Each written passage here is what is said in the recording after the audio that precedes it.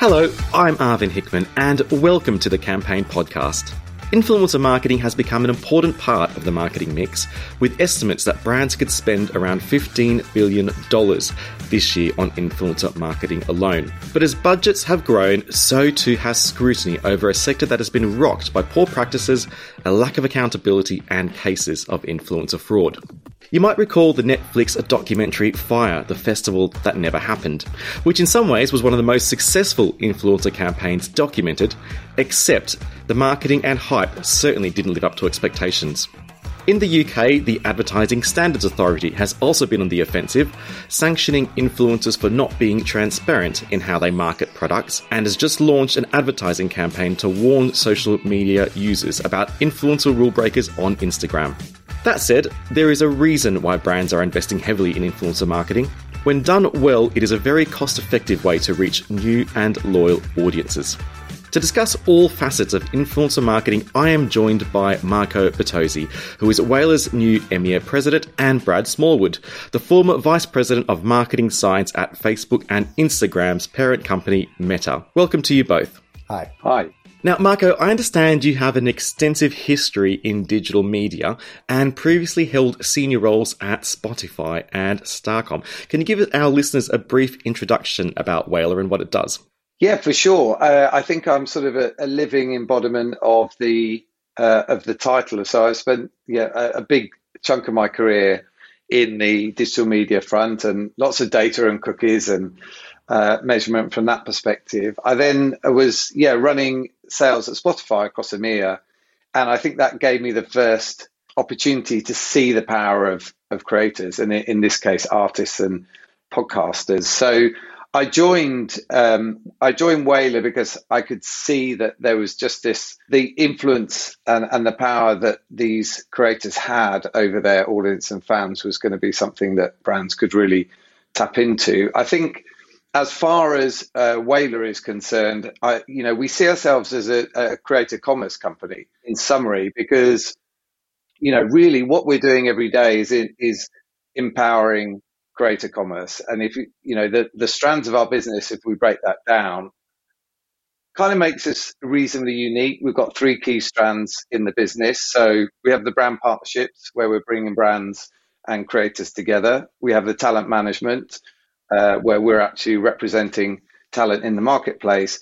And we've got some amazing SaaS tech, which is really empowering creators and sometimes their managers to really in summary, kind of create more, if you like, and do more. So across all of those things, we see ourselves as a company that is really focused on driving that revenue for those businesses and empowering those creators. Okay. Now, Brad, just give us a bit of a rundown in your background, especially with Facebook and Instagram. Instagram, of course, is one of the most popular platforms for influencers.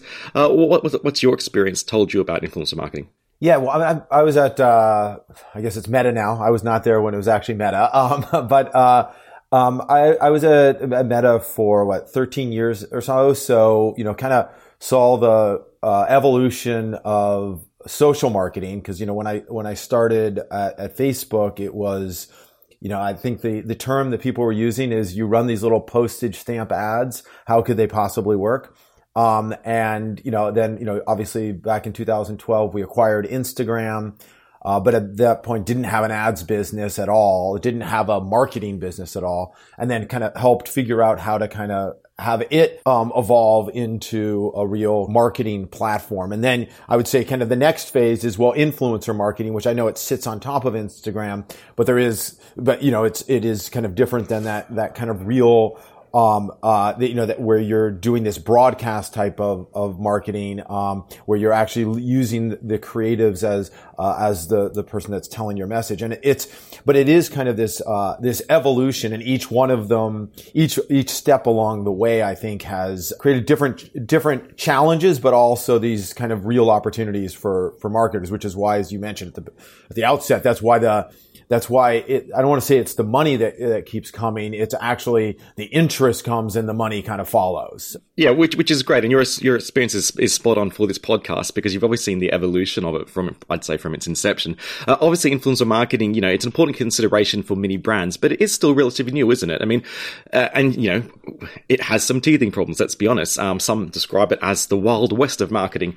Marco, what are some of the major challenges that you sort of encounter at Whalar with clients and influencers? The way we look at it is challenges is a strong word. I think, as with many of the new areas of marketing that come to the surface, there's a big education job to be done.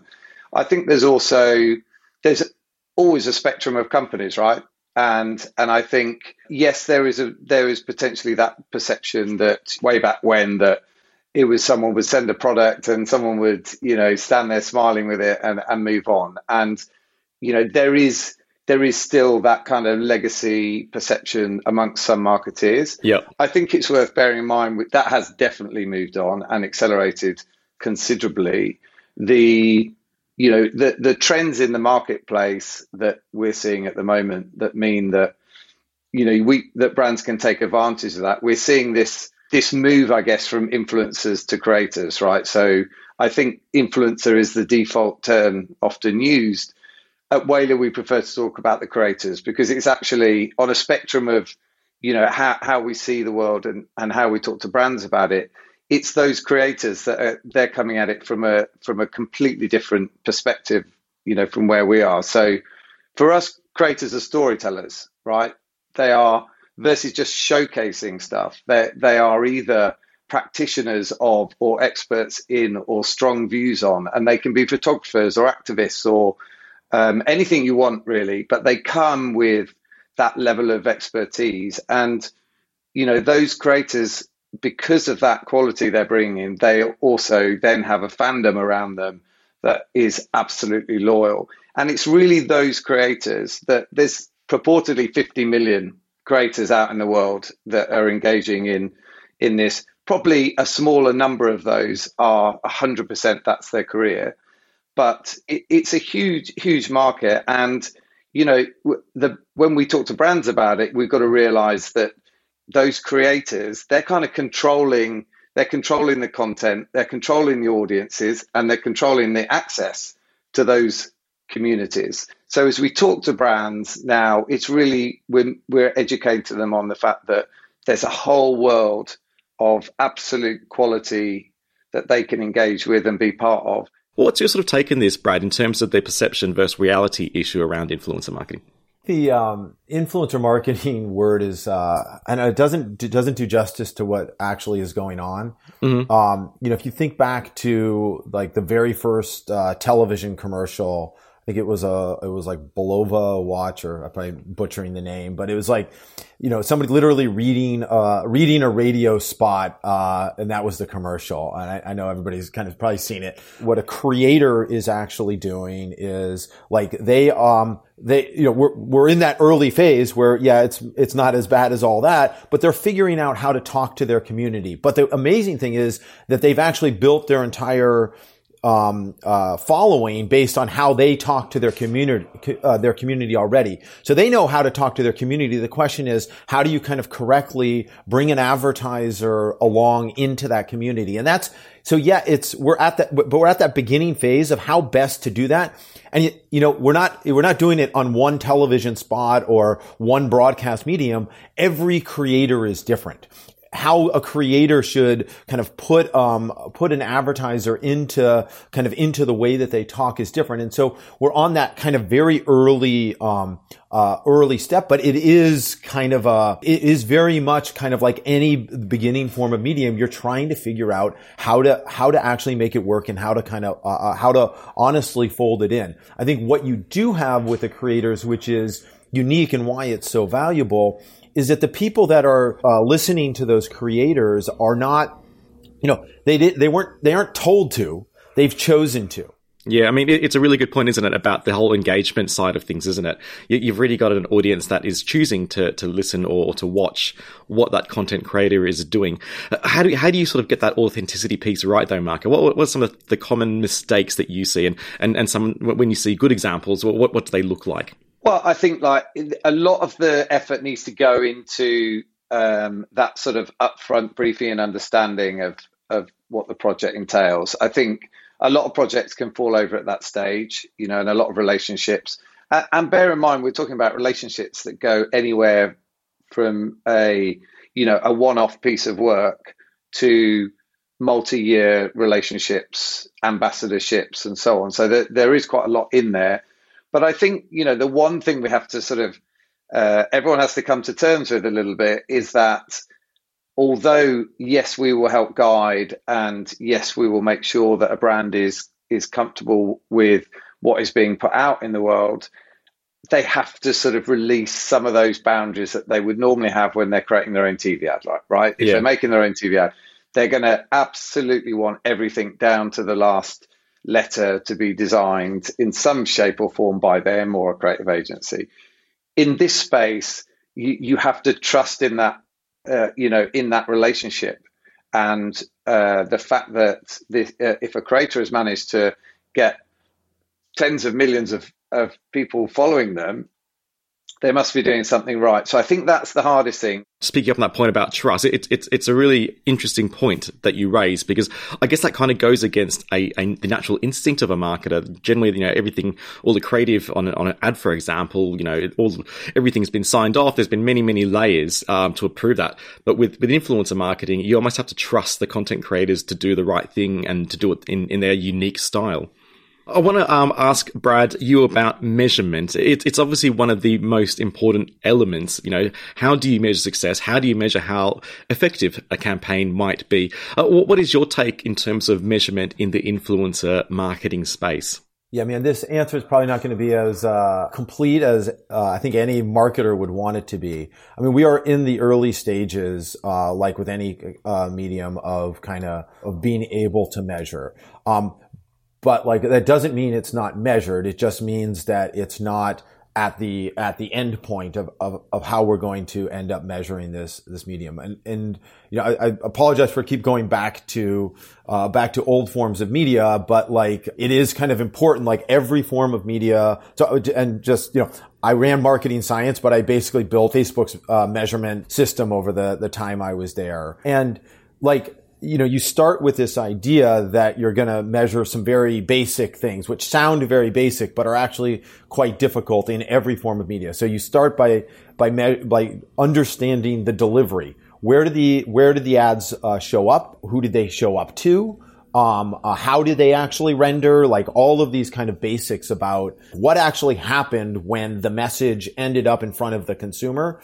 Things like viewability, all those kind of things are there. And honestly, I think if you were to look 3 or 4 years ago, influencer marketing was pretty much nowhere. It was relying on the influencer to just say how many followers they had, and then that was the number. And now we actually have metrics coming from most of the major platforms, which Whalar is plugged into, and kind of actually helping the industry kind of think about actually those delivery metrics. But that's kind of step one. Step two, again, is looking at attitudinal changes. And you look at attitudinal changes by looking at what it be ad recall, people remembering that the message was in front of them. How did it change their perceptions of brands and things around likability? Is this a brand like me? All these kind of brand metrics. Again, I think at Whalar, that's been a real focus from very early on with a bunch of different tools. But a lot of people, when they're talking about measurement, are actually talking about the last category of things, which is behavioral changes that happen as a result of seeing an advertisement or any sort of message, I should say. And that's in-store sales, honestly, like long-term brand trackers and things like that, changes in media mix models and all of that. And there, again, although there are things that are being done in there, it takes a long time to kind of, measure those things for any new medium. And to give you some reference points, as, a lot of people at Facebook will remember back in 2012 when we were going public, there was a big story that came out. I think it was, 3 days before we went public about how Facebook ads didn't work. We had actually done a tremendous amount of work in those first two sets, And we had done a bunch in the third step, but we actually hadn't published them. But the ads were working. They were no different than they are today. It's just that like kind of that measurement picture hadn't been completed yet. And I think that's kind of where we are in influencer marketing, is kind of beginning that third step. It doesn't mean that we don't know that ads actually lead to behavioral changes. It just means that we aren't plugged into all those tools that actually show that the ads do that. And so I think it's really kind of a great time for the industry, because it's when you actually get into that third step that it's not that the money flows. It's that the belief and the trust in the system are like, it's there, and everybody's like, oh, well, why wouldn't I invest more in this space? Okay. I'd like to get your take on that, Marco, in terms of measurement. How do you do things at Whalar, and what sort of KPIs do you recommend brands monitor when it comes to influencer marketing campaigns? The way I look at it is, if you think about it in the wider digital ecosystem, it's never been easier to reach and target people. It's never been harder to engage them. So we still believe very fervently that we need to sort of keep track of those core metrics and behaviors that we're seeing, how we're seeing people respond to what we're putting out in the world. So of course any brand will want to know all of the basics around reach and impressions. We prefer to dig deeper into the engagement side of it. There are multiple different ways that you can measure on the engagement. It's great to understand how people are engaging and what the ratios of that are, right? So it's not just total numbers. It's like, well, what percentage of all the actions were something that you could say was like a positive engagement. So we've got to do all those, what I guess we'd call brilliant basics that a brand would want. We then, what we try and do, we encourage the brand uplift studies. I think, Brad mentioned that a little bit. We encourage that kind of work as well. We really want to understand if the advertising is actually making an impression on people, and that could be, NPS scores, brand intent, purchase intent, and so on. So, again, familiar metrics to the industry, but it's making sure that we employ them wherever possible, and actually encouraging brands to employ them rather than kind of just being happy to deliver whatever stats that come from the platforms. And that data side of it is also an interesting. There's a kind of practical side to this, which is something that we've really focused on. We have a platform called Echo that kind of sits at the heart of our business. And really the USP of that platform is it's drawing down first-party data from all of the big platforms, from TikTok and from Instagram and so on. So a big ask from brands is not just what the metrics are, but being able to see them in real time and to understand what's happening in real time.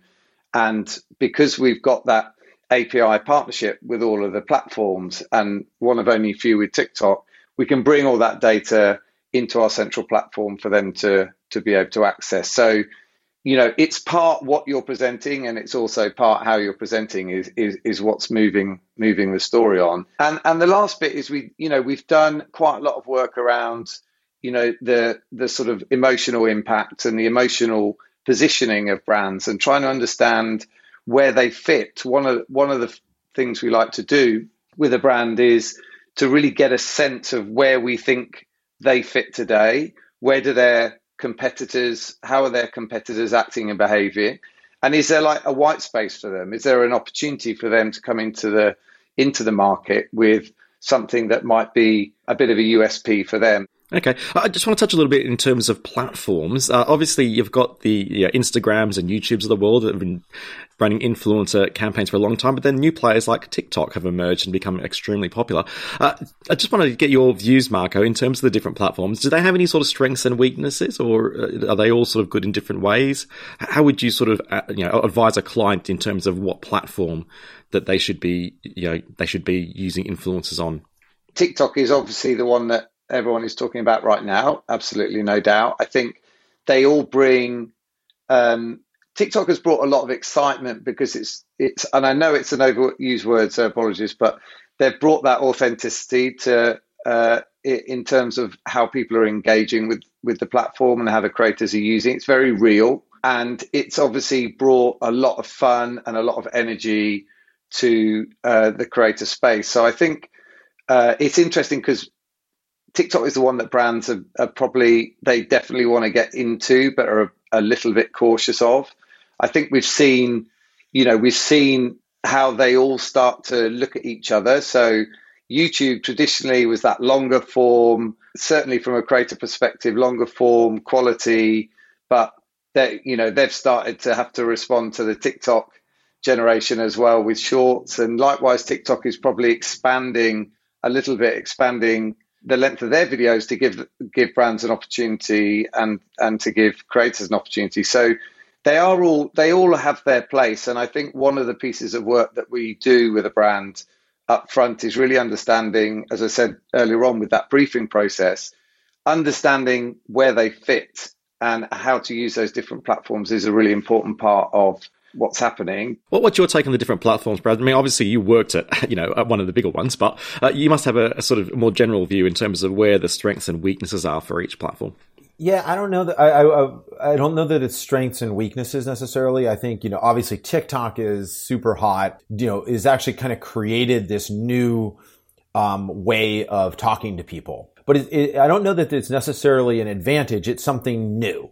And the idea is when there's something new, there's a huge opportunity for marketers to be I don't want to say be an early adopter, but to understand how to communicate in that mechanism better, like first or before other marketers kind of get there. It ends up being, both less expensive, but because you're one of the only ones there, it's much more impactful on the measurement side because there aren't other marketers there having those conversations. And so I do think new is in this case generally good because it allows you to be the only one there. That TikTok mechanism of communication it's here to stay. Figuring out how to kind of communicate it is a priority, and it's going to only probably grow. There will be another one and not too long, I'm sure. I don't know what it is. It may be that from one of the other companies, but the idea is when these new things pop up, you're actually advantaged if you are one of the early ones to figure it out. Mm-hmm. Okay. Another thing that sort of gets mentioned a lot in marketing, so or increasingly so anyway, are things like NFTs, blockchain technology, crypto. I guess just for the benefit of our listeners, can you explain what an NFT is and how it might apply in influence marketing?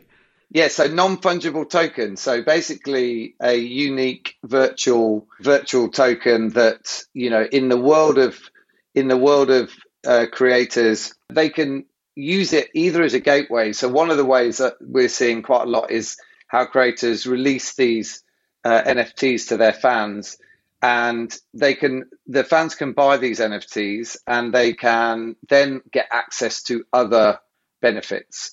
So it's kind of like a membership into that, that particular creator's world that is beyond the NFT itself. So I think, it can come in any shape or form. I mean, it's worth for anyone who's got kids and, they're on Fortnite, they haven't got into NFTs yet, but they've got virtual currency, which is the crypto, which is V-Bucks, and they've got the skins for all of the characters in there, which would be the NFTs. So that's how I always sort of, the easiest way I can sort of, I certainly talk to my son about it. But it can be anything. It can be any virtual. It can be a skin. It can be an avatar. It could be a virtual bag. It could be virtual shoes. It could be anything whatsoever that people can buy into. I think the way that people are seeing the benefit of it is to then attach to that some utility or value, like you can come to a personal showing with me, or you can come and meet myself and whatever, or you can get into the creator house, etc., etc. So how you use it, then there's a myriad of different ways. At its heart, it's about how they can monetize, how creators can monetize what they're doing. I do think that if you look at if you look at the real life example of the brands, like, the Air Jordans or something like that, like it's a mechanism. It is a great mechanism for these creators to be able to basically provide value and connection to them, and actually get compensated for that without actually saying, oh, pay for access to this, right? And like it works really well. And then also I think there's a great place for brands to participate in that connection. to both help creators actually, develop these kind of NFT strategies, but also to help promote those NFT strategies and these things. And so I do think it is it's like this great mechanism for creators to get value for this audience that they've been able to curate. Final question, and I'll ask both of you this. What do you think will be the next major development in how influencer marketing matures? Something that you think will be a game changer. Let's start off with you, Brad, and then I'll go to Marco.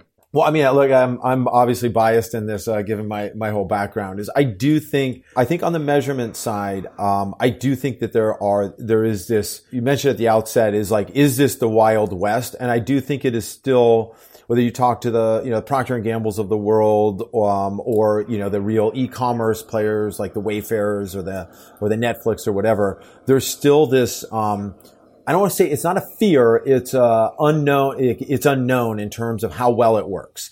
I think once we get that next phase that I was mentioning of really understanding the behavioral changes that happen as a result of running influencer marketing, and people know that and just embrace it. I think that there's going to be this kind of wave of the next set of marketers. It's instead of it being like a side thing that people may run a portion of their campaign that's influencer marketing, they'll actually think, well, the creator economy is how I should be starting my campaigns. I should be thinking about how am I going to get this message out there in a lot of different ways, as opposed to, I've got this campaign. What is my creator piece of this? Okay, Marco, what about you? What's one major game changer in terms of influencer marketing that you see on the horizon? Oh, I think this is a tough question. I would say, for me, we talk about the creator economy. I just feel like the economy is going to be driven more and more by this community, which is an ever growing community. And I feel like we're going to see the creator economy itself growing and becoming incredibly mainstream. We're going to see that combined with the biggest trends going on around us at the moment. And I think, I know, some people roll their eyes, but the discussion around the metaverse and virtual worlds, I think is going to be, those two things are going to go hand in glove. I think you're going to see creators really embrace that world and how they can be part of it and how they can lead it. Then we're going to have the brands that are going to follow along with that. Fantastic. Thank you so much, Marco and Brad, for joining the Campaign podcast. A big thank you to our producer, Lindsay Riley from Rethink Audio, and to all of you for joining us and listening today. Please do subscribe to our podcast on Spotify, Apple, Acast, or wherever you listen to your podcasts. That's it for me. On behalf of the Campaign team, until next time, goodbye.